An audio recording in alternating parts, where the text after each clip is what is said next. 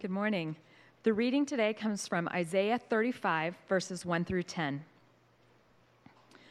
The wilderness and the dry land shall be glad. The desert shall rejoice and blossom like the crocus. It shall blossom abundantly and rejoice with joy and singing. The glory of Lebanon shall be given to it, the majesty of Carmel and Sharon. They shall see the glory of the Lord, the majesty of our God. Strengthen the weak hands and make firm the feeble knees. Say to those who have an anxious heart, be strong, fear not. Behold, your God will come with vengeance. With the recompense of God, he will come and save you. Then the eyes of the blind shall be opened, and the ears of the deaf unstopped. Then shall the lame man leap like a deer, and the tongue of the mute sing for joy. For waters break forth in the wilderness, and streams in the desert. The burning sand shall become a pool, and the thirsty ground springs of water. In the haunt of jackals, where they lie down, the grass shall become reeds and rushes. And a highway shall be there, and it shall be called the way of holiness. The unclean shall not pass over it. It shall belong to those who walk on the way. Even if they are fools, they shall not go astray. No lion shall be there, nor shall any ravenous beast come upon it. They shall not be found there, but the redeemed shall walk there, and the ransomed of the Lord shall return and come to Zion with singing. Everlasting joy shall be upon their heads, and they shall obtain gladness and joy, and sorrow and sighing shall flee away. This is the word of the Lord.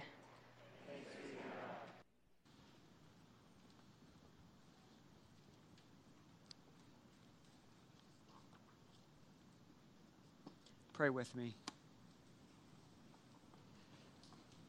Gracious God, we do give you thanks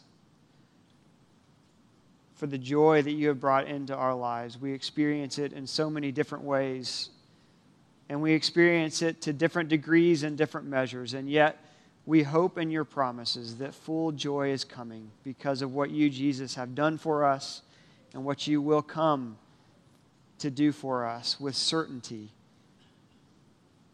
We pray that you would meet us wherever we are this morning with the promises of your presence. We pray that you would fill us up with your peace and with your grace. We pray it in the name of Jesus, our Savior, the one who has come and will come again. Amen. I do hope that this season of Advent for you has been a season of joy and happiness, but I suspect if you're like me, even those moments of joy and happiness are not full and complete. They come tinged with sadness. They come tinged with challenge. We in my household had a great weekend last weekend. My mother was in town, and my Aunt Lucia and my Aunt Mary Lou were in town as well. And on Saturday night, we were up playing a game. What's the game called, Kate? The Bubble Talk? Bubble Talk. I don't know if you've ever played this game. It is so fun. There's pictures that are interesting and a little bit strange and unique, and then there's cards with different quips that might describe best or not best that picture. And so the idea is to try and match up the quip with the picture and see who comes up with the funniest one. And somebody is judging. It's just a ton of fun. And so for me, that evening was an experience of Advent joy. We were just having fun with the game. But there were deeper levels for me. I was getting to experience aunts who have been important to me in my life when I was my kids' age. And so I was experiencing that joy of nostalgia and relationship. And then there was another level of watching my kids get to enjoy my aunts in the same way that I did so many years ago. And so there was that third level of joy. It was just a wonderful evening. It felt to me like a gift of God's joy in Advent. And then in the midst of playing this game and belly laughing, one of my aunts says, "I'm going to die laughing. I know I will. One of these days, I'm going to die from laughter." And even that was funny in a gallows humor sort of way. And yet, there was also some sadness tinged to it, because it was a reminder that even these moments of joy are going to come with pain and with hardship. Advent is that season in the Christian calendar when those of us who are either exploring who Jesus is, or those of us who have found Jesus to be our Savior, the one who has come from God to bring the fullness of our joy. In Advent, we recognize that Jesus has come, right? Kids, that's what we celebrate, of the baby being born in a manger to Mary and Joseph, the greatest of the Bible stories we get to remember at Christmas time. We celebrate that Jesus has come. And so joy is real because he's done true business with sin and death. And yet we recognize that he has to come again, and he promises that he will. And we experience that tension of the enjoyment and the celebration, and yet the longing for completeness. Advent is that time of the year in which we have both. We have fulfillment, and yet we have longing. And nowhere is that more clear in our experienced lives than when it comes to joy and happiness. And so Isaiah, the great prophet of the Old Testament, is our guide to joy this morning in this portrait in Isaiah 35 that he paints of what happens when God will come in the person of Jesus in full. And so he shows us that there's a journey toward joy, right? It's not complete yet, and so we need to get there. If you're a note taker, that's the first point that you want to scribble. There's a journey toward joy. And then the second point is, how will we get there? And the answer is, God is bringing judgment for joy. There's a journey toward joy, and then there's judgment for joy. You see in this poem that there is a journey that's happening. There's a highway in verse 8 that will be there from where we are to where we need to be. The highway is the way called holiness. And this highway is taking us where? It's taking us to the presence of God himself, where we will find joy. Joy is the destination of the Christian life. Or is it? A few weeks back, we had an Elf viewing party with the college students. And if you've never seen the movie Elf, it's a wonderful Christmas movie. It's definitely not a Christian movie. There's some irreverencies in it, but it is hilarious. And I dare you to watch that movie and not experience a little taste of joy. Now, Buddy the Elf is a human who has grown up in the North Pole, but he realizes that he's not actually an elf, and he gets sent to New York City to find his dad. And Buddy the Elf is just one happy dude. Like, that's what you get over and over in this movie, that Buddy takes great joy in life. He goes to work at this Macy's store that's decked out for Christmas, and the worker there takes one look at him, and the worker says, "What's on your face?" And he says, "What do you mean, what's on my face?" Like that smile thing. What's going on with your smile? And Buddy says, "I just like to smile. Smiling is my favorite." Right? That's how Buddy goes through life. He goes to a coffee shop, and this is New York City, and he sees the picture on the window, "World's Best Cup of Coffee." And so he walks into the coffee shop, and I mean, it's just full of these despondent people who are filled with the humdrum of the season. And he walks in, and he says, "You did it! Congratulations!" And everybody looks up like, what is this guy talking about? He says, "World's best cup of coffee! Great job, everybody! Well done!" Buddy believes that the destination in life is joy, right? His version is Christmas cheer. And the antagonist of sorts in the movie Elf is Buddy's dad, who is this beat-down businessman in New York City who's world-weary and street-tough and just filled with resignation. And he would say that the destination of life is as good as you can make it, but it's not going to be that good. Certainly not joy. Is the destination of a life lived with God in his world joy? And Isaiah the prophet says, absolutely. Absolutely it is, and joy that you can't even imagine. Look with me again at verse 10. The ransomed of the Lord will return and come to Zion with singing. Everlasting joy shall be upon their heads. They shall obtain gladness and joy, and sorrow and sighing shall flee away. Isaiah doesn't so much define joy with a dictionary definition. He describes joy in the terms, in the paints of a poet. He paints a picture of joy that gets beyond the joy that we have in our fleeting everyday moments right now. But his point is very clear. We will get to joy. In fact, that phrase, they shall obtain gladness and joy, literally is translated, you will overtake joy. It's the sense that joy is always just a step away, just over the horizon. And what Isaiah says is you will get there, you will overtake it, and you will have it. It will be yours. Because God will make this highway for you to get there. This is the best kind of joy. This is an everlasting joy, he says, right? It's a joy that isn't just for the moment and then it goes away.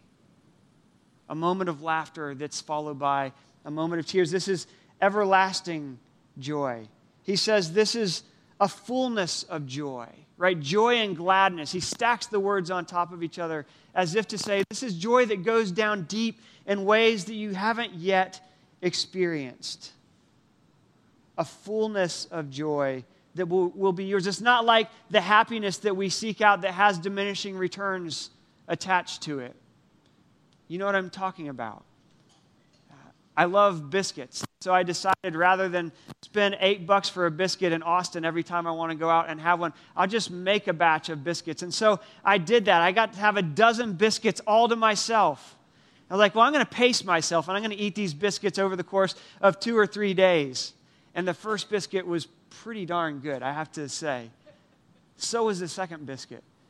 And by the time I got to the last biscuit, I was just eating it because I felt like I had made this deal with myself and I had to.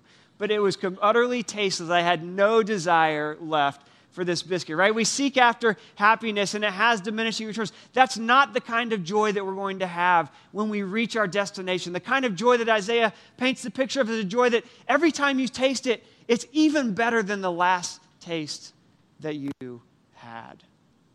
Friends, this is a joy that is undiminished by anything that would cut into it. Kids, are you excited about having 2 weeks off for school for the Christmas holidays? Anybody excited to have 2 weeks off? I love when we get to have a vacation. The best part of vacation is the first 6 or 7 days. The worst part of vacation is those last few days before we go back to school, right? Because you're in the middle of the joy, but that joy is being cut into by the sure knowledge that school is coming again. And some of you take great joy in school and you can't wait to get back to school, and that's awesome too. But where we're going, whatever the joy is, there will be no sadness, no sorrow, no joy, but no joy for a little bit, but a fullness of joy. And not just joy for you while you watch your neighbor experience circumstances in life that bring them sorrow. And not even just joy for all of the people that end up in this destination that God has for us. No, did you notice verse 1? This poem is bookended with visions of joy. And verse 1 says this, the wilderness and the dry land will be glad.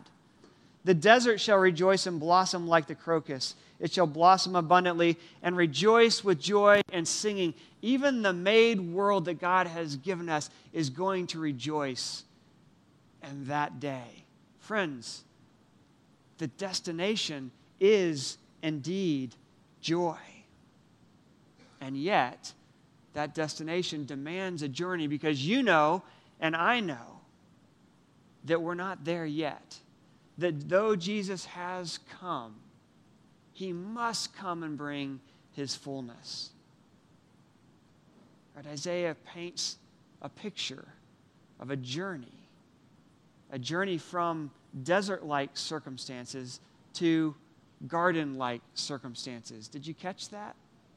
In his description, he talks about wastelands and burning sands. He talks about barrenness. He talks about lame and blind and mute people. He talks about a reality of experiences, of our experience, that is a world that is not yet what it ought to be, not yet what we're longing for it to be, not yet the kind of world that would lead to experiences of joy.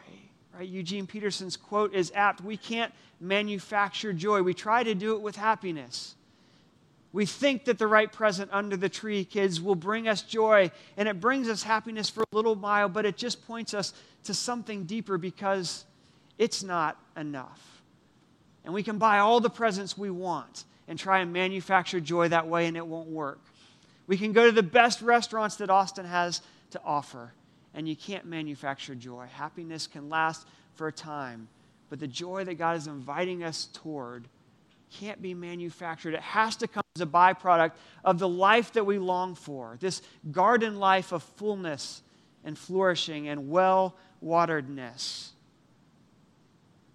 And we recognize, don't we, that we're not quite there yet to one degree or another. We're looking for a world in which all is right, in which rejuvenation is happening, in which the reversals of all the way that our lives are moving away from who we're supposed to be are happening.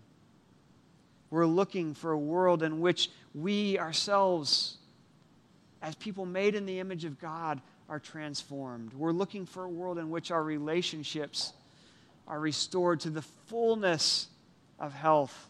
We're looking for a world in which the made world is no longer characterized by desert-like conditions, and we're longing for a world in which our relationship with God itself will no longer, at times, feel like a desert experience. Friends, we could preach a whole sermon series on what that will look like. We dipped our toes in last week, and we're going to move on. But the point is, we recognize, don't we, that we're not there yet. And so, we respond, don't we, to verses 3 and 4, the fulcrum in this poem. As we're given a vision of what could be, we recognize where we are. And so we're so glad that God recognizes that as well and says, strengthen the weak hands, because some of us recognize that what we're trying to accomplish is falling short. Make firm the feeble knees. Some of us recognize that our stability in life feels like sinking sand right now. Say to those who have anxious hearts, can anybody relate to that? Do not fear. Friends, God speaks into our lives this Advent season, recognizing that Christ has come, and yet he must come again. There is a not quite there-ness. And so we recognize we need to be on the highway. We need to be on a journey from where we are to where we long to be. And we can't snap our finger and be there in an instant. Jamie Smith is a pastor and theologian, and he says this. I think it reflects on our experience. Baptism isn't a capsule that transports us to the end of the road. Conversion is not an arrival at our final destination. It's the acquisition of a compass. He says, beware of the spiritual types who roll up in a DeLorean promising time travel to a pristine future. That's a Back to the Future reference if you didn't get it. And we want that, don't we? We want to be able to hop into the DeLorean and be there on the other side of the challenge and the frustration and the pain that cuts into our experience of joy. And yet God says, I know where you are. I'm with you there. I'm going to get you where you long to go. And he gives us this encouragement. Here's how I'm going to do it. Friends, where are you this morning in your Advent experience? Some of you are indeed filled with joy and gladness. And I am truly glad for you. Maybe you have for the first time had an experience of the reality of who God is for you, and you're on cloud 9. Maybe you're looking forward to your time with friends and family, and Christmas for you is going to be rejuvenating and life-giving, and you're excited. Maybe you're done with your finals, and you can look around and see your classmates and your friends, and they're stressed out, and you're good because you're done, and you're just happy. I'm happy for you, truly, I am. Some of us in here are missing our joy, and our Advent is characterized primarily, almost fully, by hurt and by sadness. Right? Some of us who have lost loved ones, we're going to be facing Christmas for the first time without them. That's hard. Do you remember in the movie Elf, the angry elf?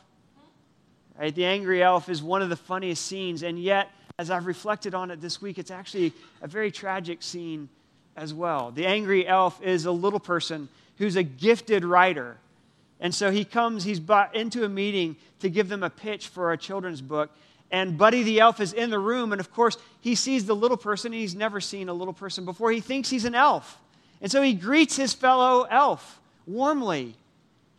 And of course, the angry elf doesn't appreciate being called an elf. Why? Because he's been called an elf his entire life.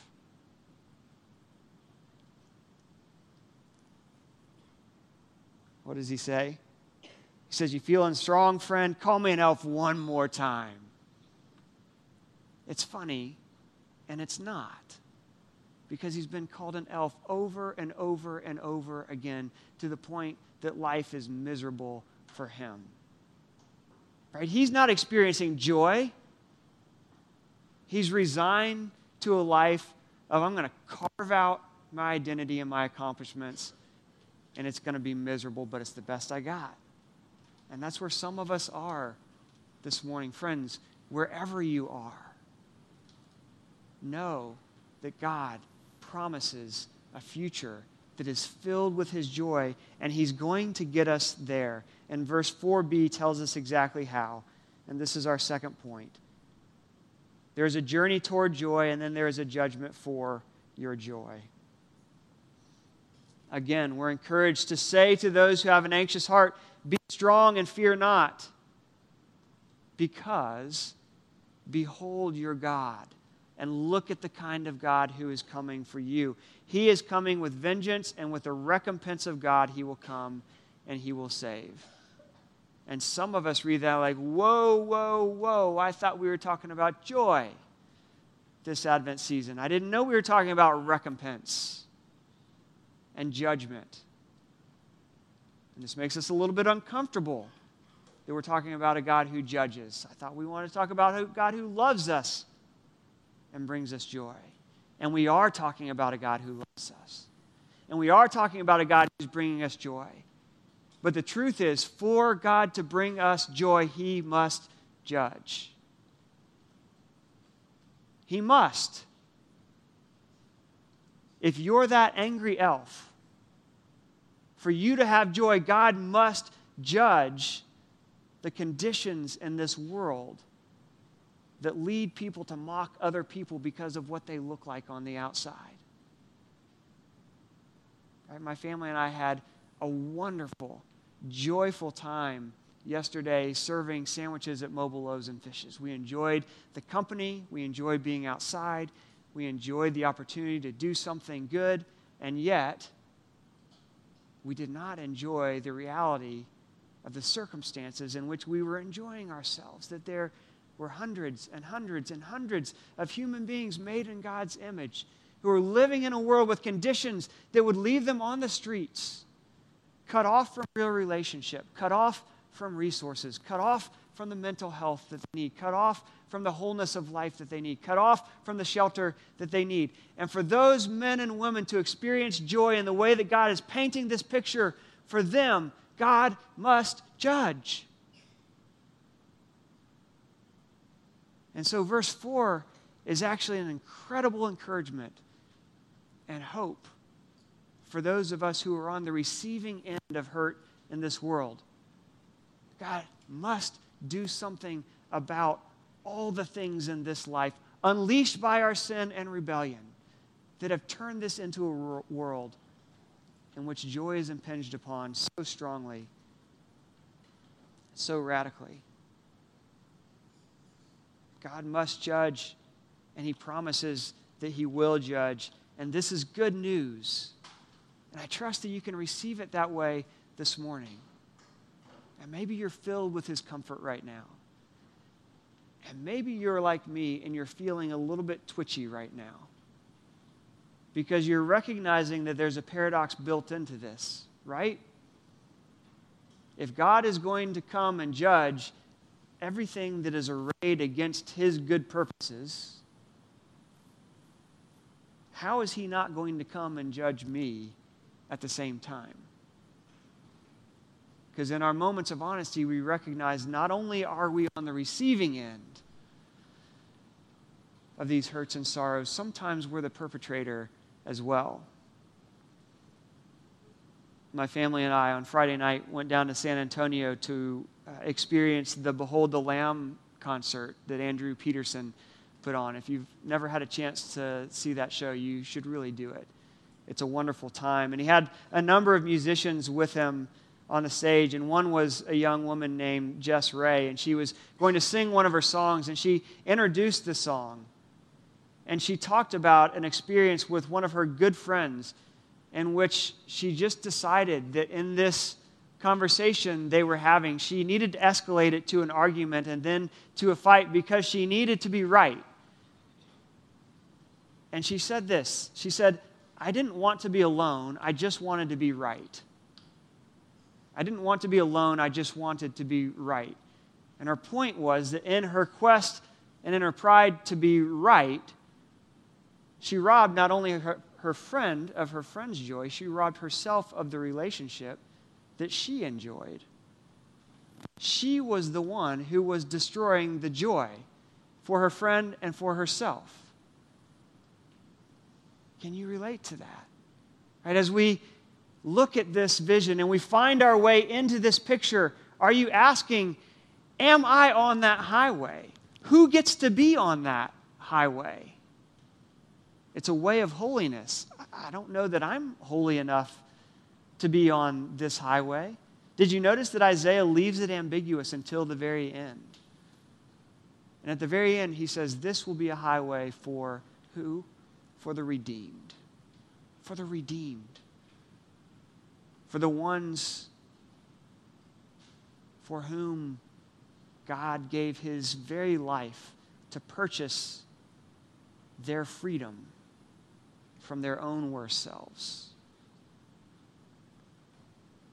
One of the great Christmas lines of all time was from the angelic host to the shepherds in Luke chapter 2. Do you remember this? They say to the shepherds at the birth of Jesus, "Behold, I bring you good tidings of great joy that will be for all the people.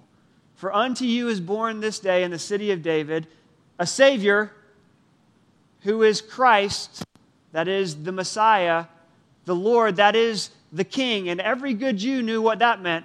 The one who is going to come and wipe out the wicked and bring in the joy. "And this will be a sign for you. You'll find the baby wrapped in swaddling clothes and lying in a manger." Hinting at a humility that we may not have been looking for, but hinting at something even deeper. This was the first time, but not the last time, that Jesus was wrapped in clothes, was it? Not bedclothes, but grave clothes. Jesus was born so that he could head toward a cross as a Savior who was coming, yes, to wipe out sin and hell and death itself, but not wipe you out, because he was willing to sacrifice himself and take your own punishment, so that though you are guilty and though your sin has contributed to all that God must wipe clean for his joy to arrive in full, he will not wipe you out if you are connected to Jesus, because he was willing to be wiped out on your behalf.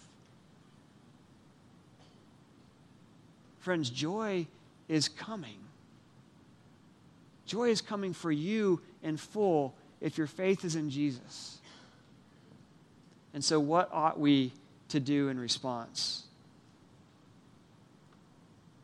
Verse 4 gives us our marching orders, doesn't it?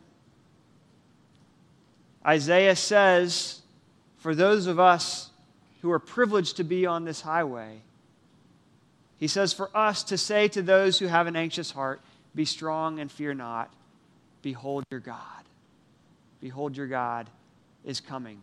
Friends, if your heart is anxious or fearful right now, say to your heart, behold your God. Behold Jesus. Look at him.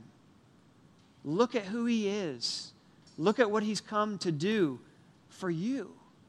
Look at the forgiveness that you have in him. Look at the sacrifice that he made for you. Look at the lengths and the depths that he was willing to go so that you could rightly find your way on a highway to holiness leading you to joy. Look at him.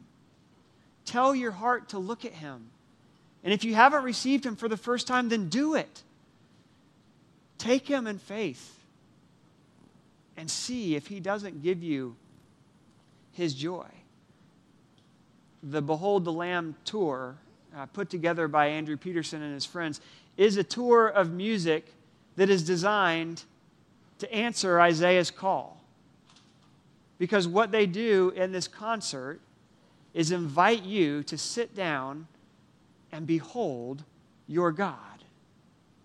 Yes, the Lion of Judah who conquers sin and hell and death itself, but also the Lamb of God who takes away the sin of the world, even your sin. And in those songs and in that experience, they're inviting you to look, and they're showing you what to look for and to look at. And so here's an application for us, Grace and Peace Austin. During this Advent season, and then after, can you find a way to get together with somebody else? Maybe it's over coffee. Maybe it's the men's group on Monday morning. Maybe it's in your dorm room with friends. But to say to one another, let's behold our God together. Let's behold our God who is bringing his fullness. Let's talk about the experiences in our life that feels more like garden than like desert and celebrate those together. Let's behold our God together and the way that he comes into our desert-like places with his fullness and his peace even now. Let's talk about that together. Let's behold our God who is even now bringing us joy. Let's try and count how many ways together we've experienced a moment of gladness that we can trace back to who God is for us. If we did that together, I'm almost certain that we would experience his joy, not in full, but in truth. Friends, let me close us with our assurance of pardon from Zephaniah. Remind us again of this beautiful truth. Sing aloud, O daughter Zion. Shout, O Israel. Rejoice and exult with all your heart, O daughter Jerusalem. The Lord has taken away the judgments against you, and he has turned away your enemies. The King of Israel, the Lord, is in your midst. You shall fear no more. Let's pray. Jesus, thank you that you have come. Thank you that you are with us along the way.